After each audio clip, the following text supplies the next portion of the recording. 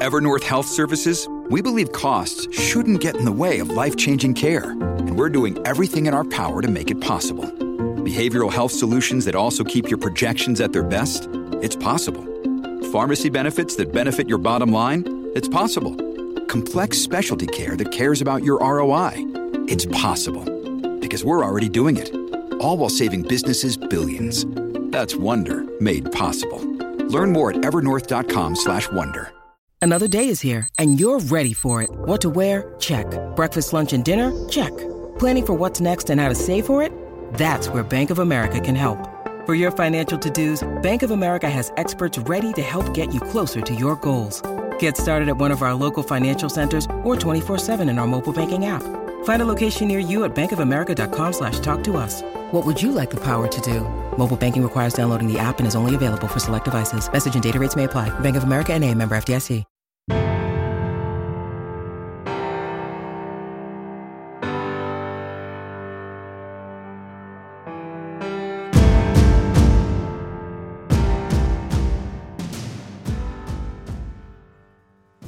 We're back for another week of In the End Zone with Noel Mazzoni. And Coach, I'm excited about these games that we have to talk about here.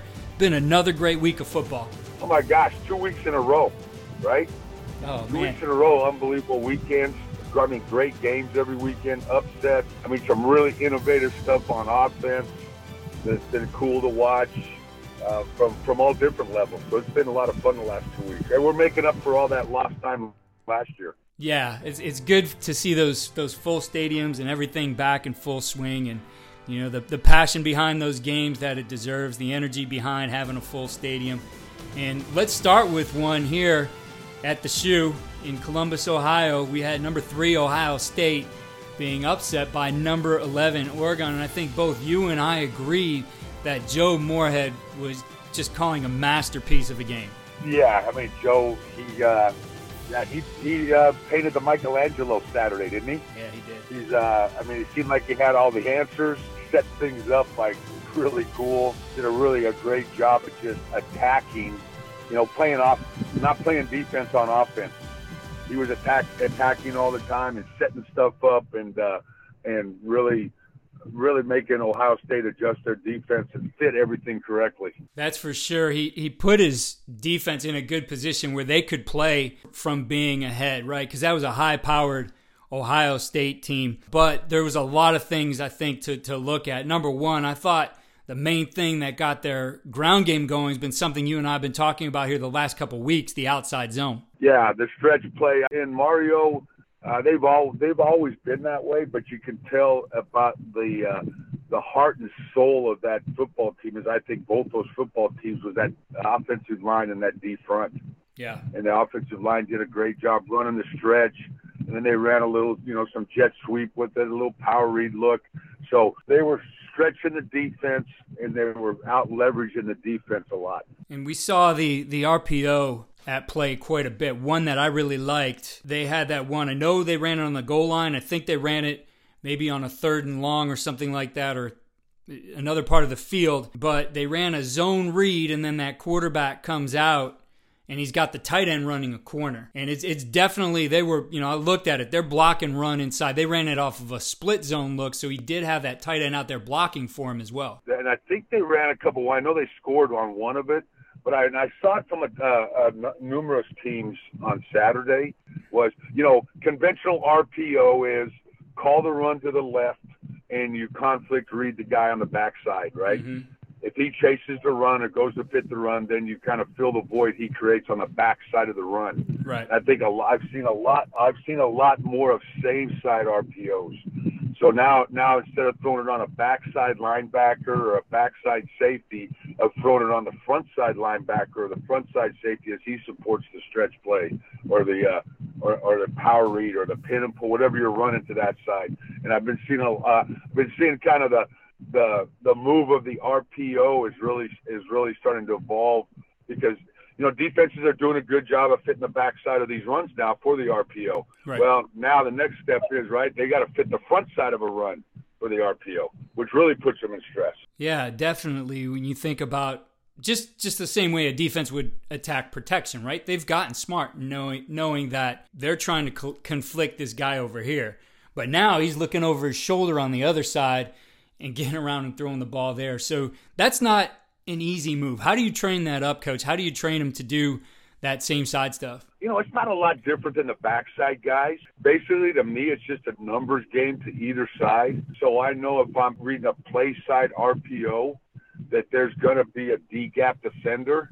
There's got to be a C or a D-gap defender to support this run. And so he would basically be my key. On the backside, a lot of times you're reading more of a guy that's a backside AB defender, and he's a guy for the cutback lanes that's filling the backside gaps, and he's more of your RPO or your conflict player. So it's just a matter of IDing how are they fitting this run and who is going to fit this run. All right, they got to have somebody to set the edge. Mm-hmm. All right, and then they got to have a cutback player on the backside. So those are basically your two guys. From a strategy perspective, when are you looking to use that same side RPO? Is there a certain rotation you like? Is there a movement from that, that secondary that's going to key you into saying, okay, it's time to attack over here now? Yeah, well, I mean, a lot of it depends on the back end. That's why I think he did a really nice job when you start to get in that low red zone. Obviously, the second level guys and the third level guys are a lot more aggressive for run. To support run because they're in, because it's in the red zone. They don't have as much vertical stretch to worry about, so they're going to play a little flatter, a little bit lower, probably support the run a little bit quicker, so you can get that quick read. I think that it becomes like you really set it up more situational. And then the second thing is, who are you going to use to fill that void for the RPO route? A lot of times it's the interior players because secondary guys are going to support the run on the outside. They're going to be D-gap leverage guys. And so I think they actually used an inline tight end, all right, to kind of wash it down and then kind of sneak in behind the secondary because they were supporting the run. Yeah, it was masterful, as I said, the way Coach Moorhead put that game plan together and they executed it, and it seemed like he was just always one step ahead. And nothing against Ryan and Coach Dick, because that guy's smart as hell too. Oh yeah, right. They're both like guys that understand and have great systems offensively. Yeah, can't take anything away from that team, and I'm sure we'll hear more of them right now. I do think this is going to be a year. I don't think it's going to be a year where you see multiple undefeated teams as we get down to the end. I think there's just a lot of firepower across college football. A lot of pretty good offenses out there right now. We'll flip to a different game where we had an offense that actually didn't gain a ton of yards, which is what happens when you get some turnovers, but score quickly on short fields. But we had Iowa defeating Iowa State in the Cyhawk game. And first of all, the big thing that stuck out to me was converting those turnovers into points. That's something that Iowa did very well. And when they were able to take the ball away, they made Iowa State pay. It's the old 12% rule, right? Mm-hmm. It's hard to win with turnover, sacks, drop balls, and foolish penalties. When I think of Iowa and Iowa offense, I think of like that steady girlfriend, right? Mm-hmm. They're just going to line up. You know what they do. They come in. They're going to run the ball. They're going to play good defense. They're going to protect the football. And I really think, because Iowa State's defense, which they run, that cyclone defense. Yeah. Which I've had a chance. I haven't played Iowa State, but I've had a chance to go against a couple of defenses that use the same scheme, which is kind of built for the whole RPO world and the spread sets and kind of what most of us are in now. And you really have to be a patient guy against that type of defense, against their defense. And I think that's right up Iowa's alley offensively. They're happy with the 3 and 4 yard gains. Right. And I mean, they did have short field, but Iowa State actually outgained them almost 2-1. You had 173 yards for the Hawkeyes and a 339 for Iowa State, 21 first downs versus 11 for Iowa. It wasn't necessarily that, Iowa couldn't get the job done, but I thought what Iowa defense did very well. And Phil Parker over there was really keep everything in front, right? It was like in baseball, like the no doubles defense, right? They were not allowing the big play. They limited the big plays, and that made a huge difference. When you look at turnovers, right? Turnovers, especially into the points, and then you look at the amount of explosive plays. If you take away a lot of explosive plays, you take away that chance of scoring points, and they were able to hold them to 17. Yeah, and you kind of live on explosive plays, right? I think it's something like one explosive play a drive. Yeah. I think your scoring average goes up from like 30% to 80%. Right. Don't quote me on that, but it's something like you go, really? And all I need is you can just create one explosive play in any drive. Your scoring average really goes up. Your percentage of score really goes up. And you're exactly right. That's what they did. They limited that, kept everything in front, played good old-fashioned football. Run the ball, play defense. I know when you're looking at game planning, you spend a lot of time on the first and second down and then third downs, right? You're going to be in third down some. But in the course of your game planning, how much are you looking for those explosive play opportunities? Maybe to tag something here or to focus on something that's going to get you those big chunks of yardage? There's two things, right? The drive starters, all right? So I think that's important. You got to get the drive started. So I think the P and 10 calls are important to focus on, right? So I can have something positive and not start, first and 15 or second and 15 or have something negative happen, where I can keep myself in that third and medium. And then you're always looking to, at some point, create space so you can put the ball in your playmaker's hands to create those explosive plays. We all know you're going to take your shots. I think you should take 6 to 8 shots a game, actually. But you're also looking to create numbers or a way to get the ball in my athlete's hands in space where you look. Explosive plays come from when you get one-on-one tackle opportunities. Looking at some other games here, I know you liked the Stanford-USC game. Enjoyed that one there. Stanford, of course, plays a brand of football that you're more used to seeing, I guess, in the Midwest, right? They have that power style of football. They want to knock people off the ball. Yeah, intellectual brutality, right? Right. Is that what they call it? Yes. In Stanford? Yeah. And I tell you the difference I saw, and I can remember the kid from Corona Centennial, because I actually went and watched him play and offered him a scholarship, was the Tanner McKee kid. They're Stanford's quarterback. I think he's really going to be a special player. They've always had kind of the big physical wide receivers, tight end type guys, and he's not as much as they were in the past, with playing with 7 offensive linemen and power and unbalanced power and tackle at the tight end, tackle overs and all that. And I think that David, Coach Shaw, and those guys did a really nice job of ingraining more of their passing game into their offense. From the concept standpoint, what are some of the favorite things you saw from Stanford? I think they did a nice job of getting the ball vertically down the field, which they've always done a good job of. They hadn't in the last year. It's kind of like get the ball out quickly, get your quick game going.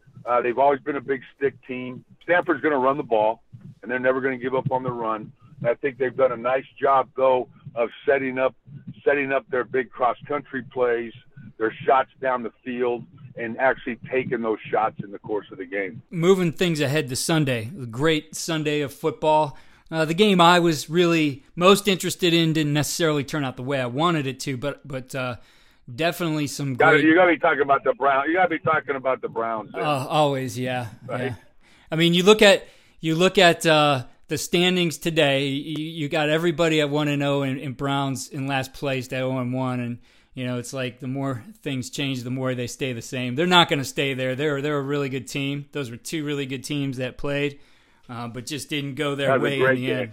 Yeah, but what I was most impressed about with Patrick Mahomes, you've got Myles Garrett coming off one edge. You got Jadeveon Clowney coming off the other edge. And those guys were really getting upfield and towards Patrick Mahomes right away. Now, they didn't have a lot of sacks. They certainly pressured him out of the pocket. But I think their guys in the middle, their center and their 2 guards, did an incredible job of keeping those guys right where they were, so the whole pocket wasn't collapsing, and it opened up those lanes for Patrick Mahomes to escape to. And then you got guys out there like Kelsey and Tyreek Hill just running around and making plays. I watched that game, And, like, I could have watched the Oregon-Ohio State game and the Cleveland-Kansas City game. I could have watched those two games 10 times each. Yeah. And just keep going back and watching them. Because I thought they're both great games. 4 guys that really do a great job offensively. I mean, I love the stuff they're doing. You watch the Cleveland-Kansas City. Obviously, you got 2. I mean, I think those guys do a great job. And why I say that is because both of those guys, to me, just watching the game, do a great job of building offense around their personnel. You know, you're looking at a Patrick Mahomes' unbelievable talent and how quickly, you know, pretty limited run scheme, but how quickly how much he spreads the ball around and how quickly he spreads the ball around to all those explosive players they have on the perimeter. Mm-hmm. You know, then he's got the big go-to guy in Kelsey, and he's throwing it to Tyreek, and they bring in those the back. I mean, I think they do a great job. To me, I see a lot of college type offenses. I'm not going to say that they're running a college offense, but the type of attitude and the type of philosophy of like a lot of colleges do and how they distribute the ball and get it out quickly. Then you go on the flip side, and I love Baker Mayfield and the guys, you know, and Landry and all, and the 2 running backs, Hunt and Chubb, right? And I think he does a great job of moving the line, like we talked about, I think, this last week. Right, of moving the launch point for Baker, mm-hmm. of setting up, using the run to set up his shot plays and his explosive plays down the field. So, I mean, those guys, I just love watching those guys coach football because I think both those guys are just like at a different level offensively. And then you saw that idea of using personnel. On the Cleveland Browns side, you got Beckham out this game still, recovering from that knee surgery. And right away, though, they don't hesitate. They go to one of their fastest guys on the field in the Schwartz kid from Auburn. And that guy's, you know, stretching the defense, making some plays as well. You know, there's some he didn't come up with, but not that hesitancy to go ahead and use your playmakers. Yep. And I think that's your job, right? Your job is to identify your personnel and, you know, as Coach Belichick would say, think players, not plays sometimes. Mm-hmm. And your job is to put the ball in your playmakers' hands. And you always see every single game, you can count on at least one kind of gadget play from Stefanski in the offense, and usually then another play right off of it that looks similar. So I think they did an end around there. And then they did another one where Odell was going to go out and throw the pass. Didn't have things. It was maybe a throwback to him. He didn't have things downfield. No, he just took off and ran for the touchdown. Yeah. Well, you're going to see that from both those guys, he and Coach Reed, right? Yeah. They're always going to have something out of the ordinary that you haven't seen on film in their plan. Looking at these 2 games, I thought just a ton of quarterback talent. When we look at the Oregon-Ohio State game, and we look at the KC-Cleveland game. But both games kind of end in a similar fashion. You have the quarterbacks scrambling around and probably making an ill-advised throw that gets picked on the sideline. Both of them ended that way. You know, opposite sides of the field to where they were throwing to, but similar outcomes. And I also remember, you know, into the half situation for Stroud where, you know, you would think he was throwing to the end zone and he just threw underneath there. And, you know, you hear a lot of people then criticize, like, you know, these guys don't know what they're doing. You know, they're just young. They haven't learned that yet. You know, the situational side of it that gets coached up. I know as coaches, we spend a lot of time trying to give them those situations, and these things still happen. I mean, you're talking about guys who have to make split-second decisions on, you know, in chaos, and they're not obviously trying to throw an interception. They're trying to win a ball game, but those things happen, and certainly then the spotlight falls on them, and everybody wondering, you know, why doesn't this guy know those things? Why doesn't he know the situational part? Yeah, and, you know, the one on Stroud there at Ohio State, I mean, when I watched that, to me, he had I don't remember who it was, but kind of run out of bounds. He had him, and I just think the ball floated on him a little bit, you know. I don't think he was. So there's conversely two things, right? It's making, as a quarterback, making the correct decision for your football team mentally, and then also making the correct decision for your team physically, right? And sometimes the ball gets away, it gets tipped, you sail something, you don't make the throw you want, and that hurts you. Or sometimes you just make a split second, and believe me, like when you got those 4 or 5 guys bearing down on you in the pocket, you are making less than split second decisions for your football team. And there's only, in the NFL, there's only 32 of them in the world that can play that position, right? On any given Sunday. So, it's not easy. And as a coach, you're just always looking. You're going to have those instances in a game, and with any quarterback. And what you're trying to do during the week is you're just trying to minimize. All right. And that's what separates the quarterbacks, in my opinion. That's what separates, average to good to great. It's not the measurables. It's not the arm strength or the 40 time or am I 6'5" or I dress in a phone booth. Those things. What separates the division of good to great at the quarterback's decision is guys that make great decisions for your football team. All right, at the right moment. And those happen. Those are going to come up. And sometimes the best decision a quarterback makes is to throw it out of bounds. And everybody's going, why is he throwing it out of bounds? What's wrong with him? What's going on? Well, guess what, guys? Sometimes the defense wins. Mm-hmm. They got smart guys over there, too. Mm-hmm. They got good players, too. Both those guys are very talented guys. And, physically, sometimes they feel that they've got – what makes them great is sometimes the thing that hurts them, right? I can fit this ball into this window. I can make this throw. I can do these things. Well, that was what makes them the great player. And then sometimes it hurts them every now and then. But you're right, because that's situational football is what wins and loses football games. Right. Right. The third downs, the red zones. Have you ever seen the What Matters talk about what matters in a football game? The last 2 minutes of the half, the last 4 minutes of the game, the first downs and all those. So there's points of a football game that really have a huge effect on the football game.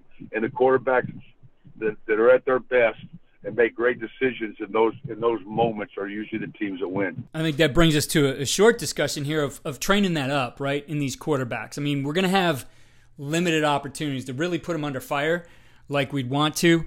But we can do some things in the classroom and walkthroughs, even in things that we can create for them out on the practice field to at least feel some of the pressure of those situations. For you, what was the way you best liked to train those guys up to be situationally aware and make their best decisions when the game's on the line? I think a lot of times we get caught up as coaches, especially on I don't know about defense, but on offense, of thinking that schemes win football games.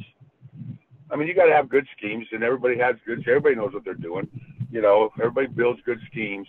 All right, but we kind of get caught up in thinking my schemes are going to win this football game, when we need to understand, no, my players are going to win this football game.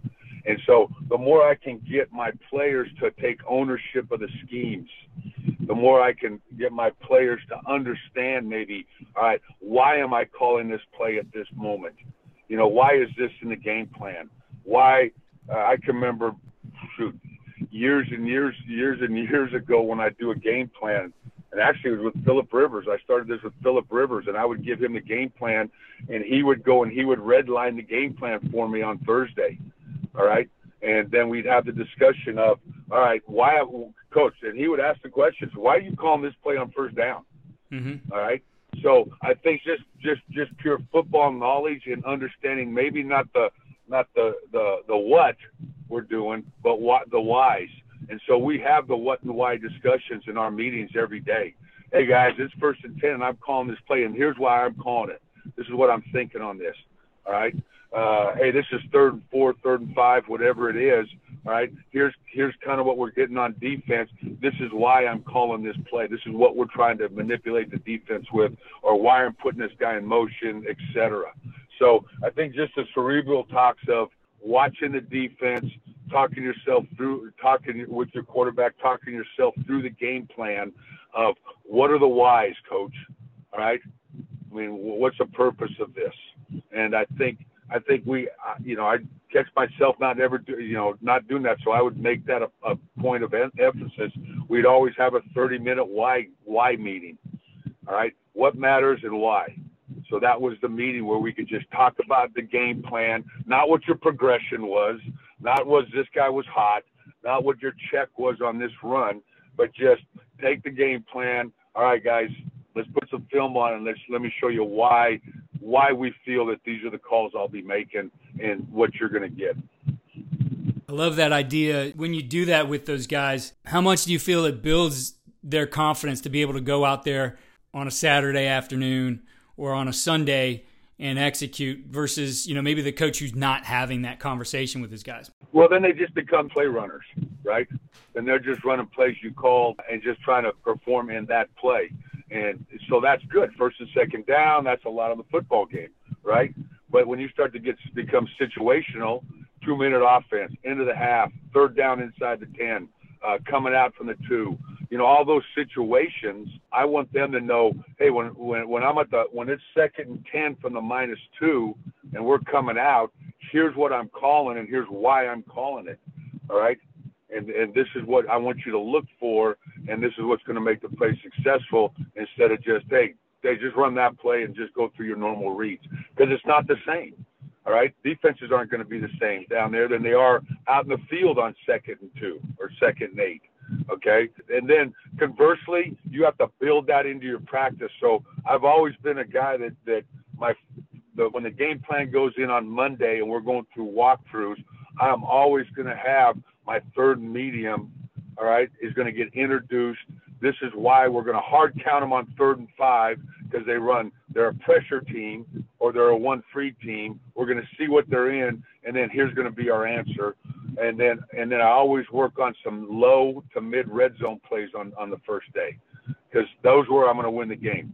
3rd and short, 3rd and medium, and red zone. Well, Coach, as always, a lot of insight around the games that you shared with us today, and I love the thoughts and ideas on how to get those quarterbacks ready. We have another great week coming up of football.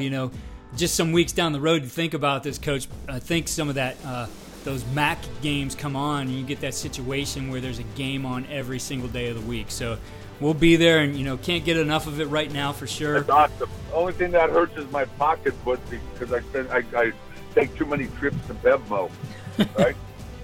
Yeah. When they have football games every night. That's right. So, but hey, Keith, it's always fun talking with you, and it's been a fun time. I'm looking forward to next Monday. All right.